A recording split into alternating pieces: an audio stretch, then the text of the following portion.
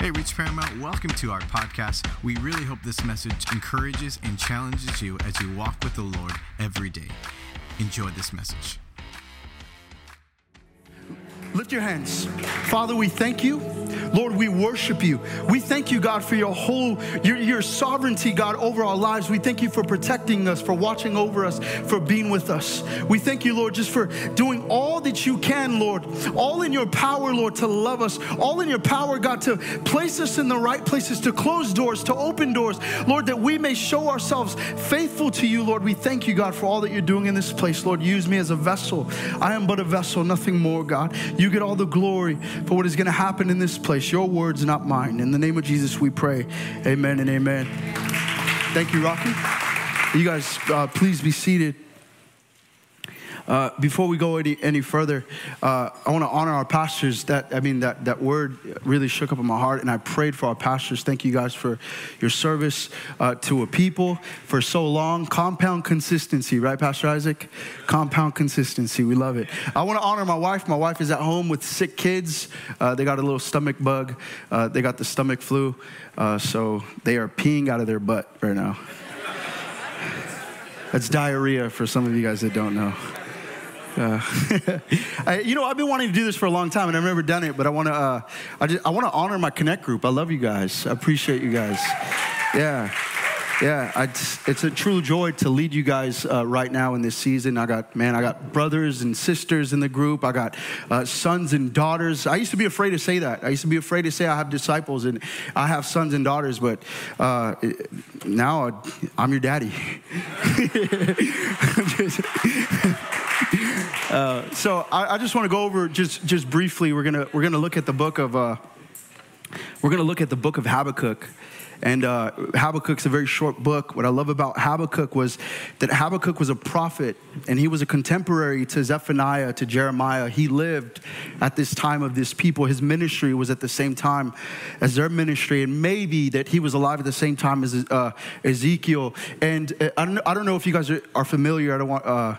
Is with apocryphal books. These books have historical context. They are proven to be accurate. They're just not a part of the Word of God. The Holy Spirit did not breathe on those books the way that he has the books that we read. And so these apocryphal books said that Habakkuk actually was there for Daniel, that fed him and gave him water when he was in the lion's den. The time during Habakkuk's ministry was during the Babylon invasion around the end of Josiah's reign, between maybe 640 to 609 BC. And what I find interesting about this book is that Habakkuk never personally addresses Judah. What this book is it's just a dialogue between him and God. And so I want to read in Habakkuk chapter 1, starting verse 2 and 3. It says this. It says, "How long, Lord, must I call for help, but you do not listen? My goodness. Or cry out to you, violence, but you do not save.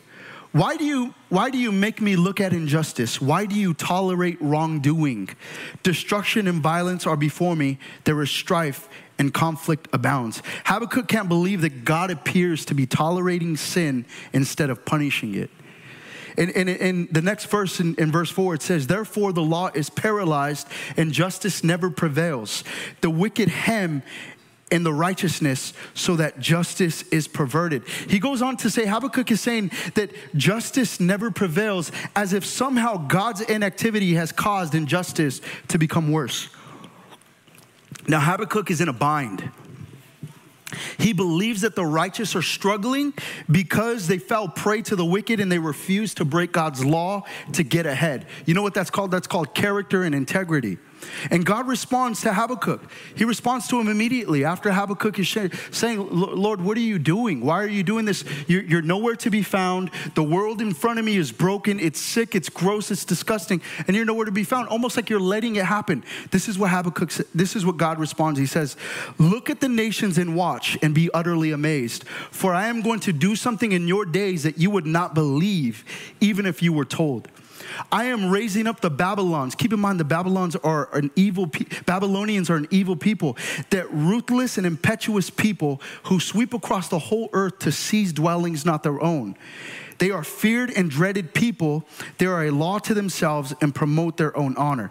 Habakkuk pleads with God, asking him to save Judah from her own wickedness. So therefore, he complained even more after he gets this response to God. He's asking God questions. God responds, but he doesn't understand, like myself. So therefore, he goes on to complain a little more. He says, if God doesn't step in, who will? Where is God? How can you tolerate this, God? I love the innocence of a new believer and people naturally is how can a loving God allow wickedness in this world? And this is kind of gauging the conversation for me of what Habakkuk is saying to God. And this is in Habakkuk chapter 2, verse 2 through 4. Then the Lord replied, write down the revelation and make it plain on tablets so that a herald may run with it. For the revelation awaits an appointed time. It speaks of the end and will not prove false. Though it linger, wait for it. It will certainly come and not delay. See, the enemy is puffed up. The enemy is proud. His desires are not upright. But the righteous person will live by his faithfulness. The righteous live by faith. I love God's response. And you read the rest of chapter 2, and then we get to chapter 3. And despite the condition of the world, despite of Habakkuk's insecurities, despite him wondering what God is doing, wonder where God is, God, are you doing anything to help us? Why are you allowing these bad things to happen to even the righteous? And God responds, and this is Habakkuk's response to it all. He says this, though the fig tree does not bud and there are no grapes on the vines, though the olive crop fails and the fields produce no food, though there are no sheep in the pen and no cattle in the stalls, yet I will rejoice in the Lord. I will be joyful in God my Savior. The sovereign Lord is my strength. Though the world does not look like it's supposed to, though there is though the olive crops fails, though the fig does not bud and there are no grapes on the vines, Lord, I'm sitting in some days and I'm just like, Lord, where is the fruit in some of these believers? God, where's the fruit in some of these ministries? God, where's the fruit in my life? All the things that I've been doing just to put you first. God, where is the fruit? God, what is happening to America? God, what is happening to California? God, why is LA one of the most evil, nasty, perverted cities in our country? Why did you place me here? Nothing looks good. It doesn't look like we're going to get any favor from this evil, wicked administration. It doesn't look like anything good is going to happen. But I'm going to trust the Lord. Is that the sovereign Lord is my strength. I'm going to rejoice in the Lord. I will be joyful in God, my Savior. You know how we can do that? Is that we hold on to his promises. We hold on to the truth of what the word of God says. That you know what's going to last out of everything is the church of Jesus Christ. That this life is temporary. These things are temporary. Even though I pray to God and he answers and it may not look like what I want, I'm going to trust him. So no matter what Habakkuk chooses to trust in God, he questions, God responded, Habakkuk trust. How can we trust God in these times? How can we trust God when I made one tortilla on the stove and now my gas bill is $200 right now? Like, yeah, I know you feel that. Like, I get you. I feel you. I go to work too, and I have a life too. Like, I get all of these things. How can we trust in the Lord in our finances? How can we trust the Lord in our marriages? What is it that God is asking you to give up so you can trust him some more? I feel like Habakkuk in this prayer, and it's more than just about my utility bill and all of these things. I'm a man that's deeply afflicted by the condition of our world. Did you know that God gave dominion to the devil over this world for now? Did you know that? John chapter 12, verse 31, Jesus referred to the devil as ruler of this world.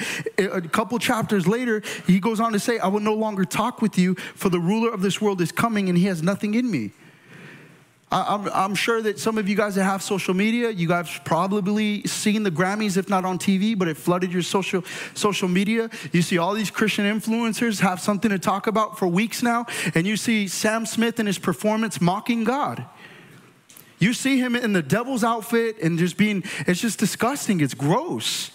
You see Jay-Z. He's mocking the Last Supper. I don't know if you guys knew this, but he calls himself Hove like he's God. Like it's intentional. He says he's God. I don't know if you guys knew that. But we see these things. Like that stuff used to bother me to like I would literally just get angry. Like I would get mad. And as the Lord just kind of helped me in maturity with those things, like the world's going to do what the world wants to do. Like I'm not surprised by that stuff anymore. But you want to know what bothered me a little more than that? And it wasn't even that big of a deal, but it bothered me a little more, is there's a worship team. We sing their songs. You guys wear their merch, Maverick City Music, doing a collab with a rapper that worships drugs, that defames women. They do all of these things. And we're still going to sing their songs. We're still going to do all these things because we don't know how to hold these people accountable. You know what? It just like water. It just falls right off of us. It's just not, it doesn't bother us.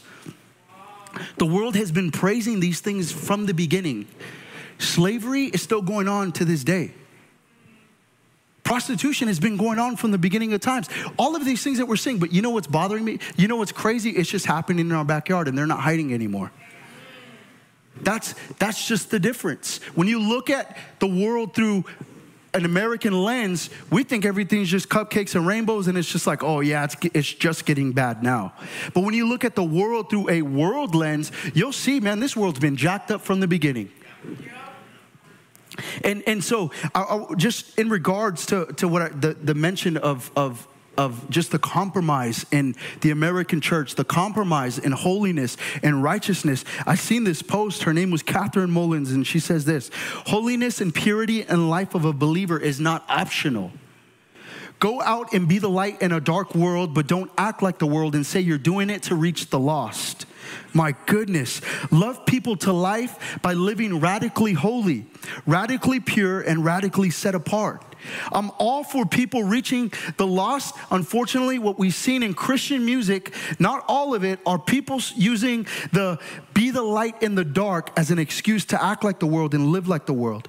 We will never save the lost by being like them. Jesus didn't change his stance on holiness to reach sinners, so why should we? John 15:18. And 19, it says this: if the world hates you, this is Jesus speaking. If the world hates you, know that it hated me before it hated you. If you were of the world would love you as its own. But because you are not of the world, but I chose you out of the world, therefore the world hates you. Listen, when I start to feel my heart justify, the heart is desperately sick. It is wicked. It is evil. Who could understand it but the Lord? Like, when I start to feel myself starting to justify how I can be loved by the world and do what God has called me to do at the same time, I start just to think about his death. I start to think about his crucifixion. I start to think about his word. Galatians 1:10, Paul is telling the church, he says, am I trying to win the approval of human beings or of God? Or am I trying to please people? If I were still trying to please people, I would not be a servant of Christ. What am I saying? Like, what is at stake here for you and I? What is at stake here for the believer of Jesus Christ, for the church of Jesus Christ, for us in this time? What is at stake here? I believe what's at stake is the veneration of God. As there are people that mock your God who you love and you live for, and we don't say a word. I believe that God's name is worthy to be venerated, is worthy to be stood up for, to share the truth in love, with grace and truth. I believe what else is at stake is your salvation, your children's salvation, your family's salvation, that anyone can believe anything they want as long as it fits my narrative. That as long as I believe in God, I'm good. No fruit. Don't need to keep his commandments. Just the belief in him, and I'm solid. And people believe that. That is a doctrine of demons. That is the devil wants you to believe that all you want, and just stay stuck there.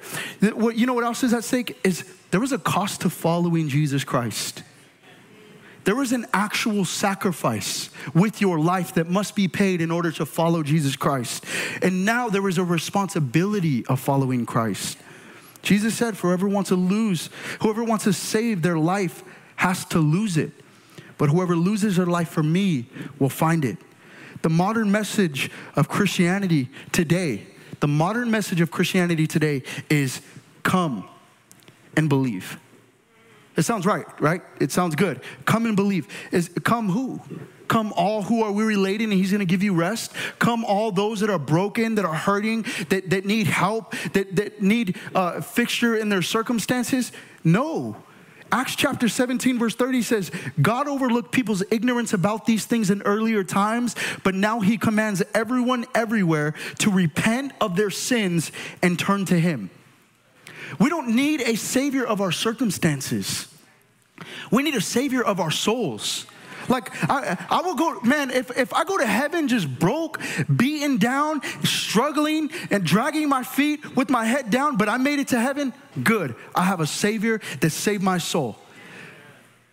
But what good is it a man has everything, but yet loses his soul? We need a savior from ourselves, a savior of our souls, not just of circumstances. What do we hear? Believe, right? Come and believe. John 3:16, for God so loved the world, he gave his only son, that whoever believes in him will not perish, but have everlasting life. That's it, just believe. People believe that. I seen an Instagram clip the other day, and all the comments were saying, that's right. Anyone else that says anything other than we just need to believe is wrong. And just so many people deceiving themselves. But I believe the correct message for Christianity today is come, believe, and follow. This is the truest message of Christianity. Come, believe, follow. Because Jesus said, whoever does not carry their cross and follow me cannot be my disciple. If we had a conversation with Jesus today, some of you, Jesus will look at you dead in the eye with all the love in his heart, as you can't follow me because you are not willing to sacrifice the things that is contrary to my word. How do we follow Christ in this sin-sick world? How do we not contribute? How do we live righteous, holy lives that is pleasing to the Lord? How can we be set apart? Lately, I've been so burdened. I mean, like absolutely burdened with the weight of my sin. Now, not condemned, because I know that there is no condemnation for those who are in Christ Jesus. I mean burdened. I've been burdened with the weight of the church's sin, the tolerances, our enablement, our power as the bride of Christ that is being choked out, not by the world, but by ourselves.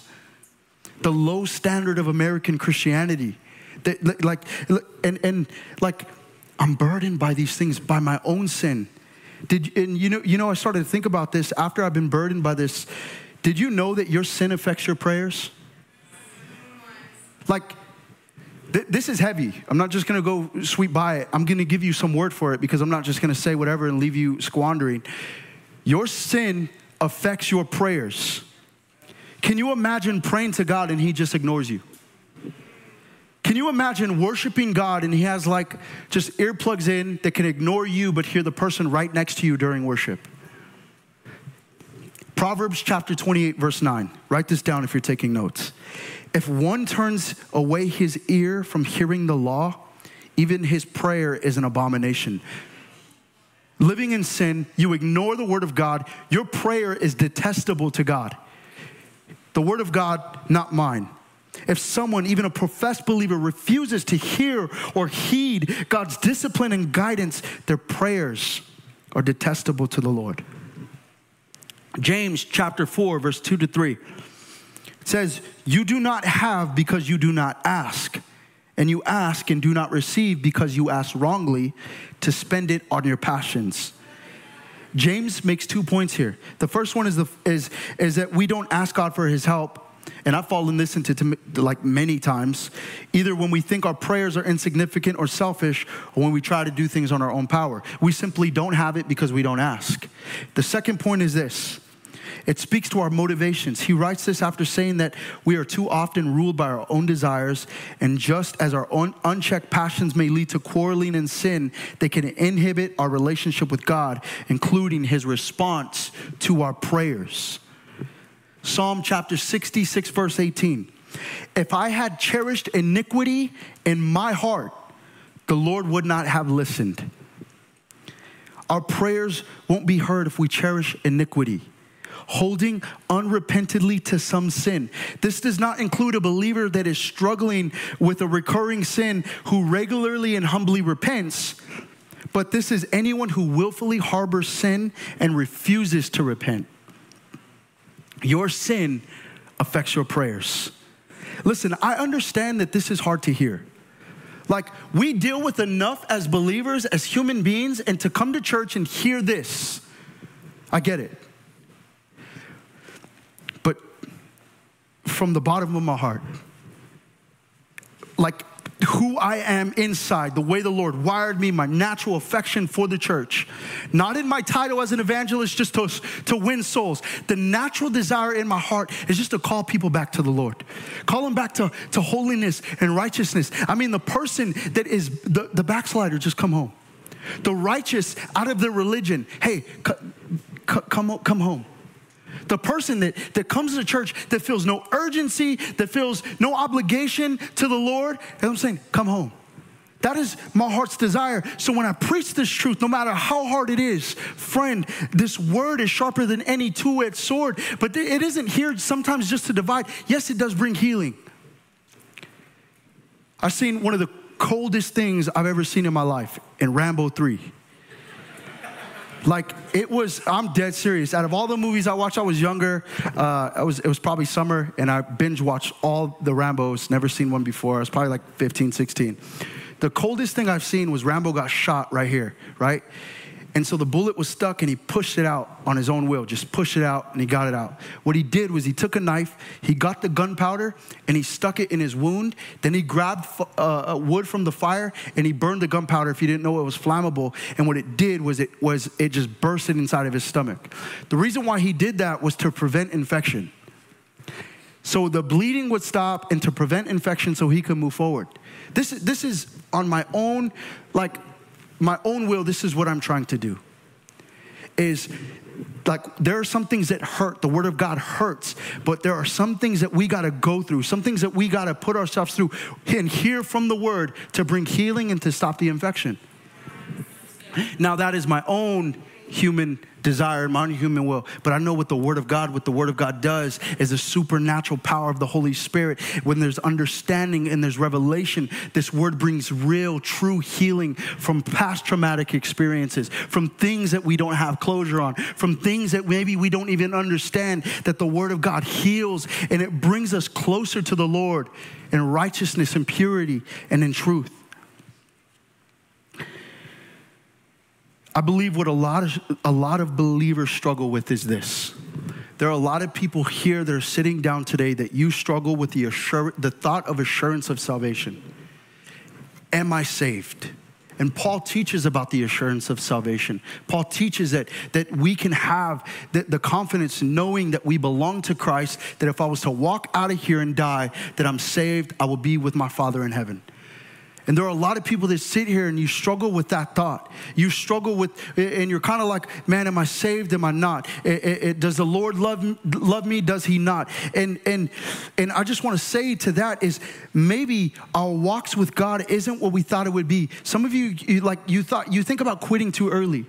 You sell yourself short. You give up way too easily. And there's this constant reoccurrence of like, maybe I can't do it. Maybe just life on this earth is too hard, and I don't know if I can serve the Lord. I don't know if I can continue in this fight. Maybe our walks with God isn't what we thought it would be because we're not acting like who God called us to be. You have the perfect life-giving instructions that are not optional for a believer, but that it is expected that we live out his word. Like, if we would hold that and write it on the tablets of our heart, the righteous live by faith, and we just pursue the Lord in all that we do. And in that, knowing, God, I love you. Lord, I will sacrifice every single day and all that I have to do and all that I am, knowing that I'm saved. I don't know how many times I've walked in this building and it's just like, you hear your friends say like, oh, I'm afraid to go to your church because I'm going to burn when I walk in, right? Like, in reality, a lot of you guys feel that way mentally and emotionally. Is I'm not worthy to walk through those doors. I'm not worthy to stand at the altar and to worship. We're like, we feel those ways. And I know what it's like to feel that way. I know what it's like to feel in here and just feel so free. Just the Lord, man, thank you, God. Like, I've been in both places. How can we be children of God when we are slaves to sin? Biblically, it is impossible. And I know what it's like walking through those doors as a slave to sin. I know what it's like coming to this altar on my knees. I'm crying. I mean it in my heart. I'm just so thankful that the Lord loves me, but I'm a slave to sin. Like, there are people all across this place. You are a slave to sin. Your sin tells you what to do. It moves you wherever it wants. The family's gone. I got the house to myself. You know exactly what your sin is going to tell you what to do. Nobody's watching. I know exactly. The devil knows exactly what to do. Your sin drives you. It tells you what to do. And what's scary is that we just think that the love of God just somehow overcomes all those things. Like, I'm just safe. And listen, in God's sovereignty and his love, because he's just slow to his anger, yes, he's calling you. And man, if you got that conviction in your heart, man, you better hold on to it. But I'm telling you, one day, if you continue just to live an unrepented life, you won't even know it's gone. And I pray to God that there's nobody here that it's just too late. But we have to have reverence to the Holy Spirit, the conviction of the Holy Spirit, especially when we are not living right and we are slaves to sin. I want to read Romans. I think I gave this one to you. I think it's Romans chapter 6. It says, "For if we have been united with him in death like this, we will certainly also be united with him in resurrection like his. For we know that our old self was crucified with him so that the body ruled by sin might be done away with, that we should no longer be slaves to sin, because anyone who has died has been set free from sin." You either serve God or you serve sin. There is no in between. And we continue. "Now, if we died with Christ, we believe that we will also live with him. For we know that since Christ was raised from the dead, he cannot die again. Death no longer has mastery over him. The death he died to sin once and for all. But the life he lives to God. In the same way, count yourselves dead to sin, but alive to God in Christ Jesus. Therefore, do not let sin reign in your mortal body so that you will obey its evil desires. Do not offer any part of yourself to sin as an instrument of wickedness, but rather offer yourselves to God as those who have been brought from death to life. And offer every part of yourself to him as an instrument of righteousness. For sin shall no longer be your master, because you are under the law. You are not under the law, but under grace." Despite the wickedness in this world, despite what I see in my time, despite what Habakkuk seen in his time, and Isaiah and Jeremiah, they all seen in their time, despite all of that and all that surrounds, Christ lives in me. Christ lives in you. This is the greatest thing that can come from your lips. This is the greatest thing that you can proclaim about your life, is that no matter where the world stands, Christ lives in me. The righteous live by faith. Did you know that Paul the Apostle, he quoted Habakkuk 3 times? He said that the righteous live by faith. He wrote it to the church in Romans, who he longed and expressed that he one day, I want to go and preach the gospel to you guys. He told them, he said that the righteous live by faith. Paul wrote to the church in Galatia. Paul wrote the letter to the Galatians to counter the message of missionaries who visited Galatia after him.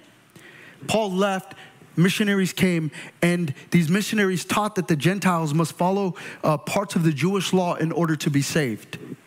And Paul's telling them, like, that's not true. Don't listen to all that. The righteous live by faith. Hebrews chapter 10, verse 38. We don't necessarily know the author, but it could be Paul. And he's encouraging the Jewish members of the church to maintain their faith in Jesus Christ and not to return to their former ways, by telling them that the righteous live by faith. You compare and contrast what is happening in this world to previous times. Compare and contrast what you believe Habakkuk is speaking to Judah, to the Israelites who were wicked, who were disobedient, that were conquered by even more wicked and disobedient people. Do you see what we're up against?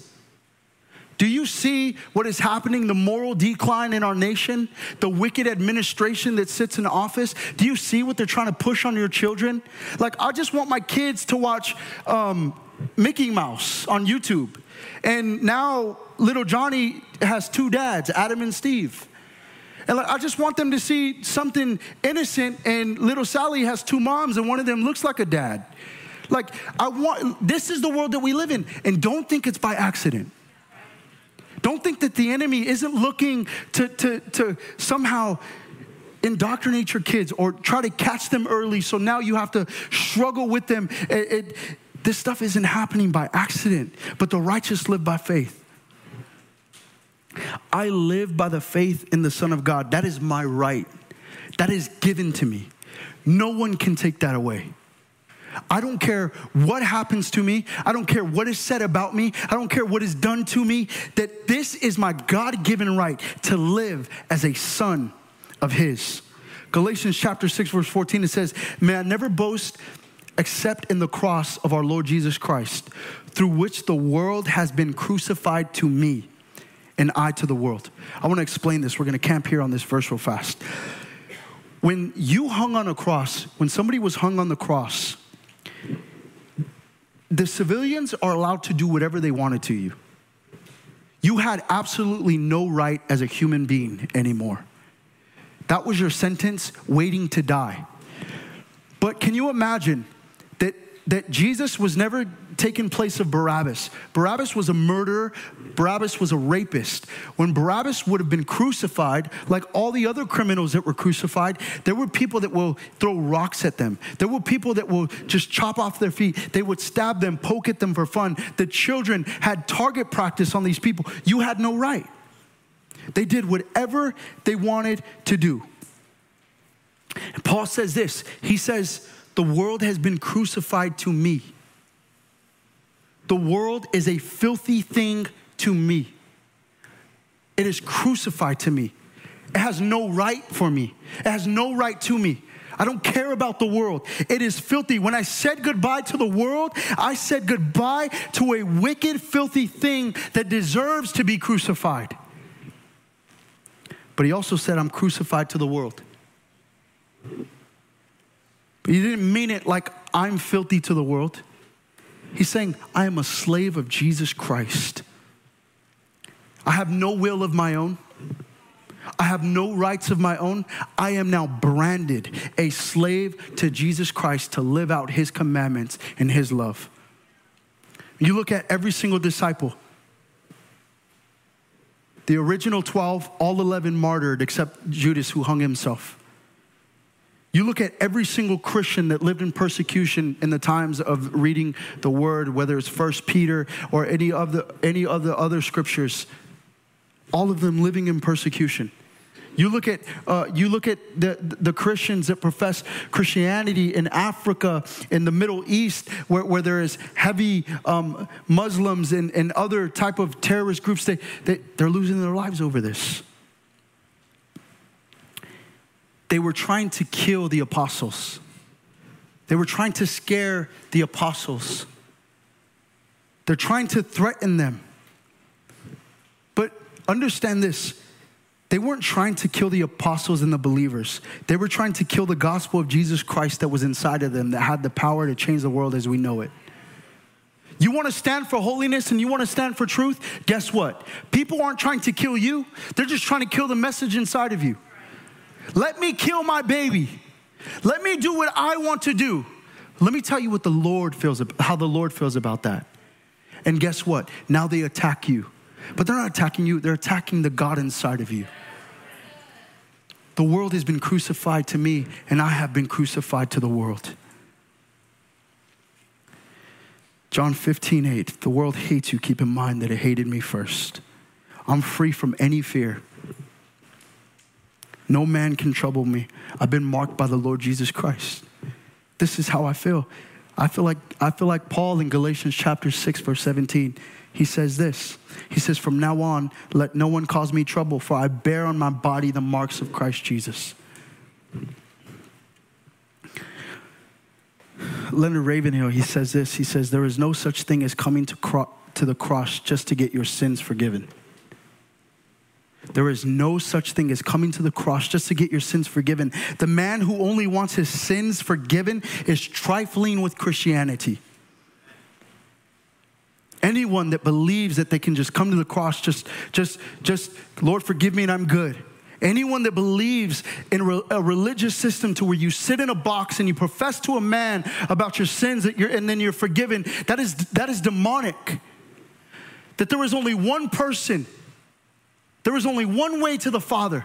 There is only one Savior, and his name is Jesus Christ. And he calls us to live a life of righteousness, of holiness, of purity. And we can do that with the power of the Holy Spirit. Though we fall 7 times, we get up again. The righteous will live by faith.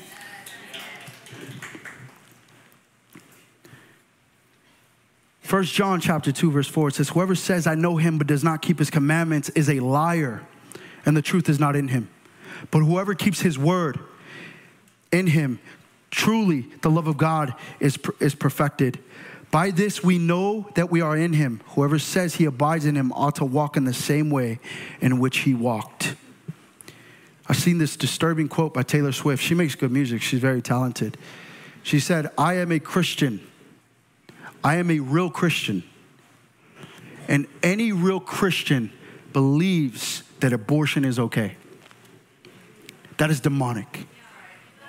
That is what our kids are following. That is what these New Age philosophy people are following. That is what weak Christians are following. That is what is infiltrating our hearts and our minds, that if we don't put on the full armor of God every day, that if we don't read his word, if we don't stay connected to the vine, we start to believe this garbage. Because the heart is deceitful. It's desperately sick. You look at so many people that I've looked up to for years as a kid, that I've looked up to for years in growing up as a teenager. These popular people like T.D. Jakes, man, they sold out. They sold out. They're afraid to say what sin is because they're afraid of being canceled by a culture that means absolutely nothing. What are we afraid of? I hope there's something burning inside of you that says, you know what? I need to stop flirting with the world. I belong to the Lord Jesus Christ. What should I fear? The righteous live by faith.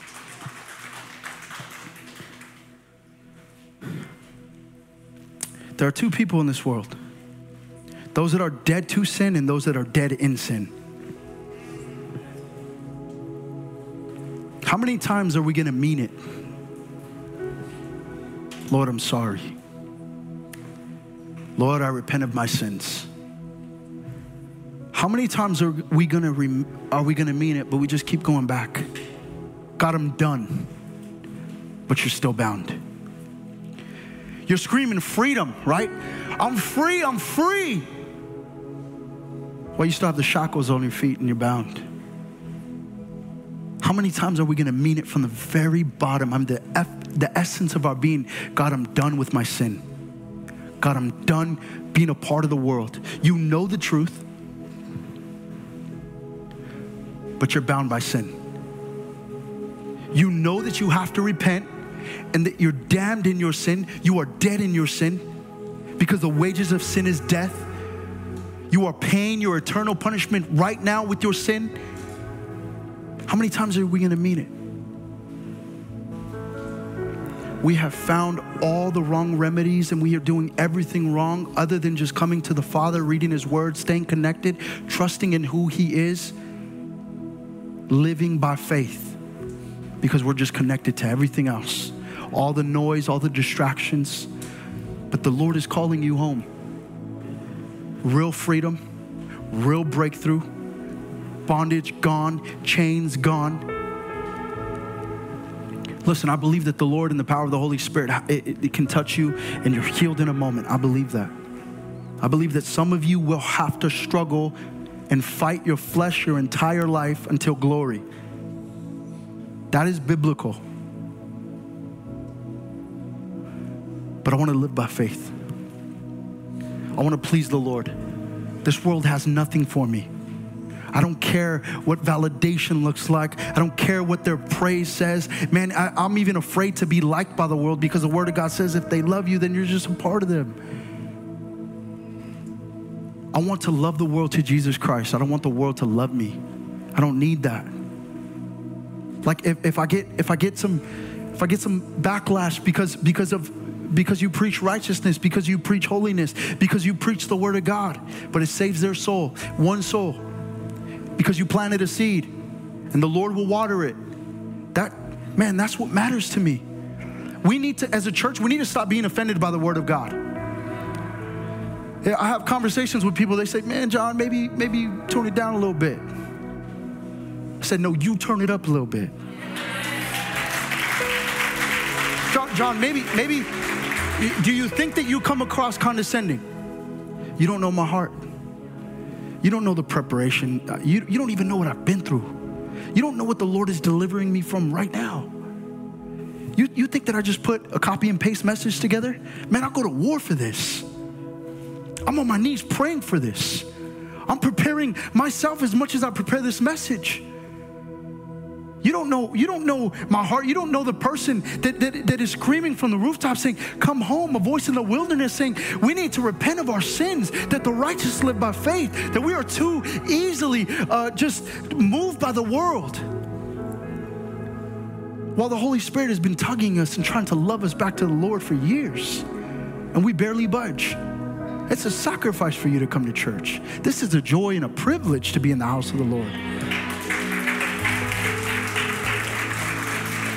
Man, today, if you don't like your destination or you just want to switch it up, guess what? We can make a U-turn. We can just go back home. We can switch it up. You're going somewhere? I don't want to go there anymore. Just turn around. There are no U-turns at the judgment seat. There is no weeping.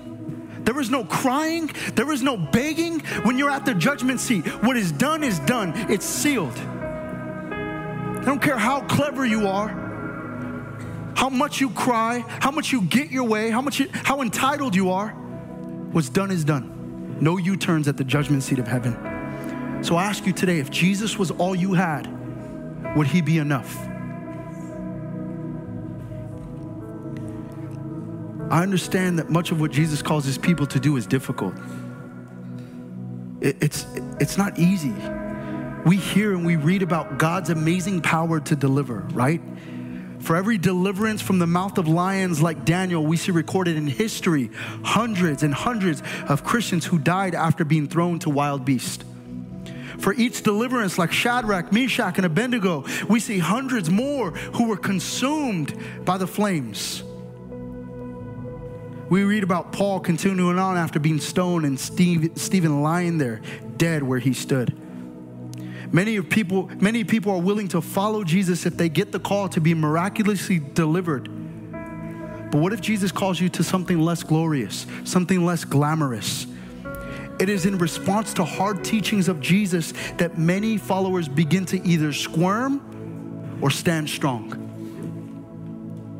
Because following Jesus, it's not a one-time decision. It's a daily growth. It's a daily process. The expectation of Scripture is that we don't grow old together. It's that we grow up together. It's not that I don't read this word to preach the word. I read the word to become the word. If Jesus is not enough for Christians, how will he be enough for the world? If he's not enough for us, how will the world believe it's enough for them? Thanks so much for listening to this message from Reach Church Paramount. To stay connected with us, follow us on Instagram or Facebook at Reach Paramount. To give and support this podcast and ministry, visit our website at reachparamount.com/give.